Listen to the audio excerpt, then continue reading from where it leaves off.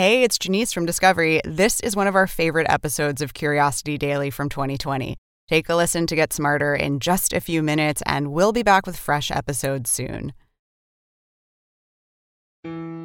Hi, you're about to get smarter in just a few minutes with Curiosity Daily from Curiosity.com. I'm Ashley Hamer. And I'm Natalia Reagan. Today you'll learn about a simple brain training task that may reduce motion sickness, what parasites found in medieval human remains can tell us about eradicating them today, and the two main reasons why everything takes longer than you think it will. Let's satisfy some curiosity. Everyone gets motion sickness from time to time. For most of us, it's manageable. We look out the window, breathe some fresh air, or maybe even take medication. But as self-driving cars get closer to reality, researchers think motion sickness will become a much bigger problem. But luckily, there may be a fix.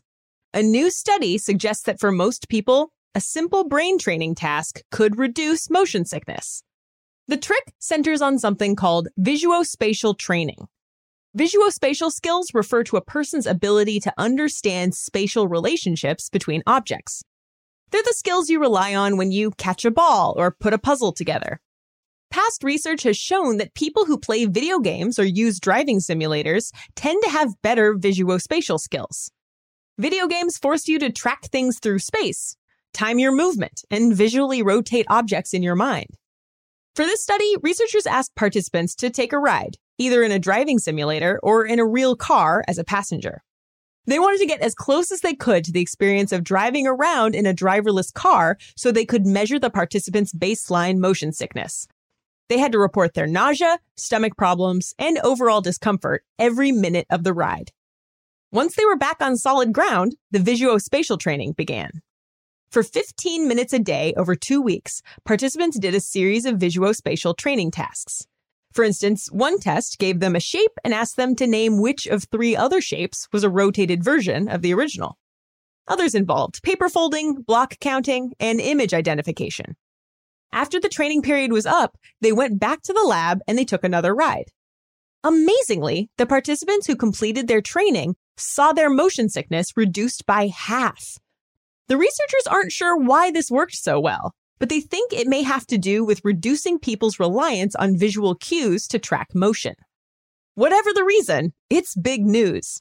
If we could reduce motion sickness enough for people to read and work in autonomous vehicles, some experts say the boost in productivity could be worth as much as $500 billion a year. So this is a super valuable finding.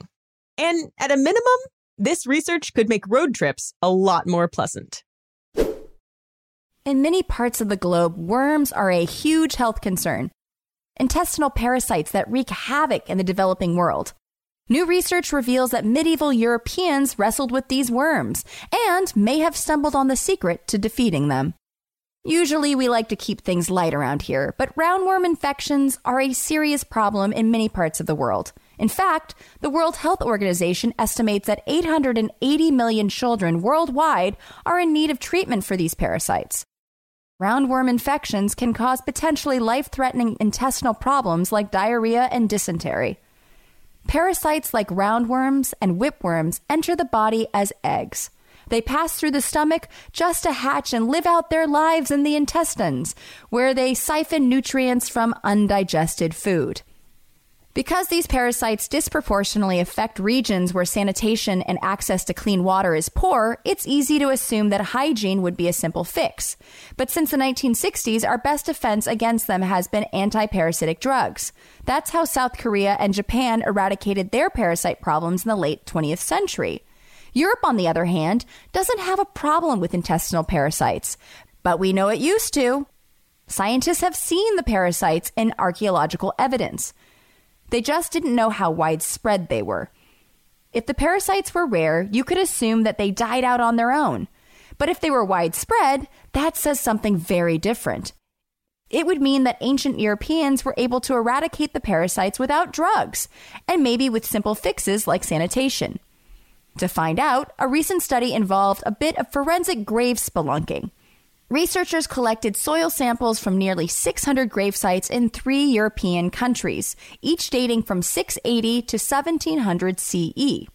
Specifically, they looked at soil samples from where the grave occupants' intestines would have been and analyzed the samples for the presence of DNA from 2 types of roundworms. If they spotted the DNA, they examined the sample under a microscope to confirm the presence of the parasite's eggs. They found that, depending on the species, medieval infection rates were between 25 and 45%. That's on par with the infection rates in underdeveloped countries today.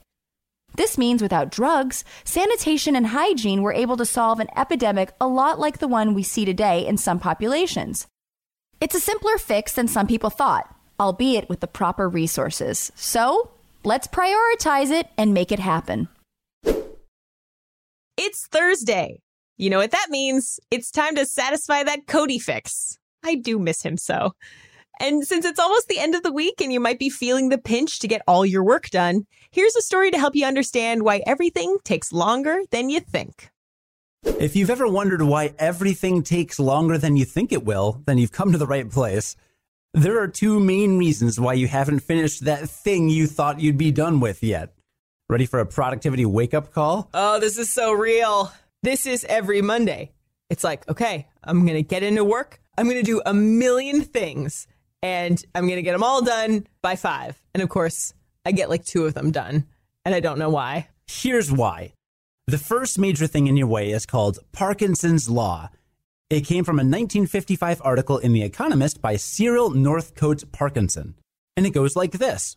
Quote, work expands so as to fill the time available for its completion, unquote.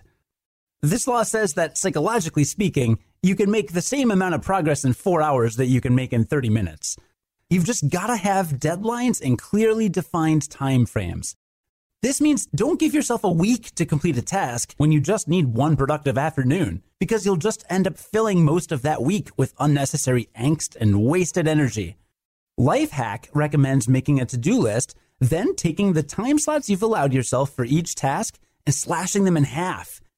Don't work harder, work smarter by avoiding time sucks.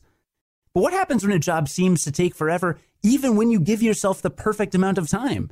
Enter the second law, Hofstadter's Law. Douglas Hofstadter is a cognitive scientist and author, and his law from 1979 reads, quote, it always takes longer than you expect, even when you take into account Hofstadter's Law, unquote. Yes, it's self-referential. In other words, people tend to underestimate how long a task will take, even when they know about this flaw. It's a planning fallacy. If you gave yourself an hour to do your taxes last year, but it really took you 4 hours, you might blame the delay on outside forces, like saying maybe your kids kept interrupting you, so it's not your fault. Then, instead of setting a realistic time frame, you generously give yourself 2 hours instead of 1. Yeah, that doesn't work. Psych Central says the best way to fight this is to work on whatever will give you the most positive impact. Resist the temptation to clear up those smaller, easier tasks on your to-do list first. Good luck. We are happy to announce that Curiosity Daily is a finalist in the 2020 Discover Pods Awards. Yay! Yes! You helped us get here, and now we need your votes to win. Please head to awards.discoverpods.com/vote and then vote for Curiosity Daily under Best Technology and Science Podcast. You can also vote for a bunch of other great shows while you're there, but you don't have to. You do you. Either way, it should only take a minute. We really appreciate it. Let's do a quick recap of what we learned today. Well, we learned that simple tasks or puzzles can help alleviate motion sickness, since these tasks might be reducing people's reliance on visual cues to track motion. I don't know, it reminds me when I was a kid and you used to play with your Game Boy on driving trips, and that never bothered me, but like reading in the car, oh boy, gets me really? sick every Your time. Game Boy didn't bother you, but reading did. I didn't really have a Game Boy for that long, so maybe I didn't have that comparison, but that's interesting. Well, that's right. We learned that archaeologists discovered that parasitic worms were present in medieval Europe, and the people living there didn't eradicate them by using drugs, but through improved hygiene and sanitation. I mean, this is what the World Health Organization has been calling for in places affected by these parasites. So hopefully this will mean that more resources and efforts will be put toward improving sanitation in developing nations so they can eradicate these awful parasites. Absolutely, yeah. Clean water initiatives are where it's at. You know, I mean, look at If we played Oregon Trail, we know what was going on. Yeah. You did not want to die of dysentery. No, and that's still a problem all throughout the world. Cholera is a problem. And a lot of it can be fixed with better sanitation and clean water. So let's get to it. And lastly, we learned that everything takes longer than it seems because of Parkinson's and Hofstadter's laws. Parkinson's law charges that you will take as much time as you allow yourself to finish a task. So it's important to set strict deadlines to avoid doom scrolling and a time suck result. You know, you want to just... They said even slash the time in 2. If you think it's going to take an hour, give yourself 30 minutes. Just get it done. But Hofstadter's law says it still might take longer than you think if you don't set realistic deadlines. So if you're mindful of both laws, hopefully you'll be able to check everything off that to-do list and still have time to watch paint dry on the walls. Today's stories were written by Kelsey Donk, Anna Todd, and Cameron Duke, and edited by Ashley Hamer, who's the managing editor for Curiosity Daily. Script writing was by Natalia Reagan and Sonia Hodgen. Today's episode was edited by Natalia Reagan, and our producer is Cody Goff. Be sure to set some proper deadlines and join us again tomorrow to learn something new in just a few minutes. Or possibly longer. Definitely longer. And until then, stay curious.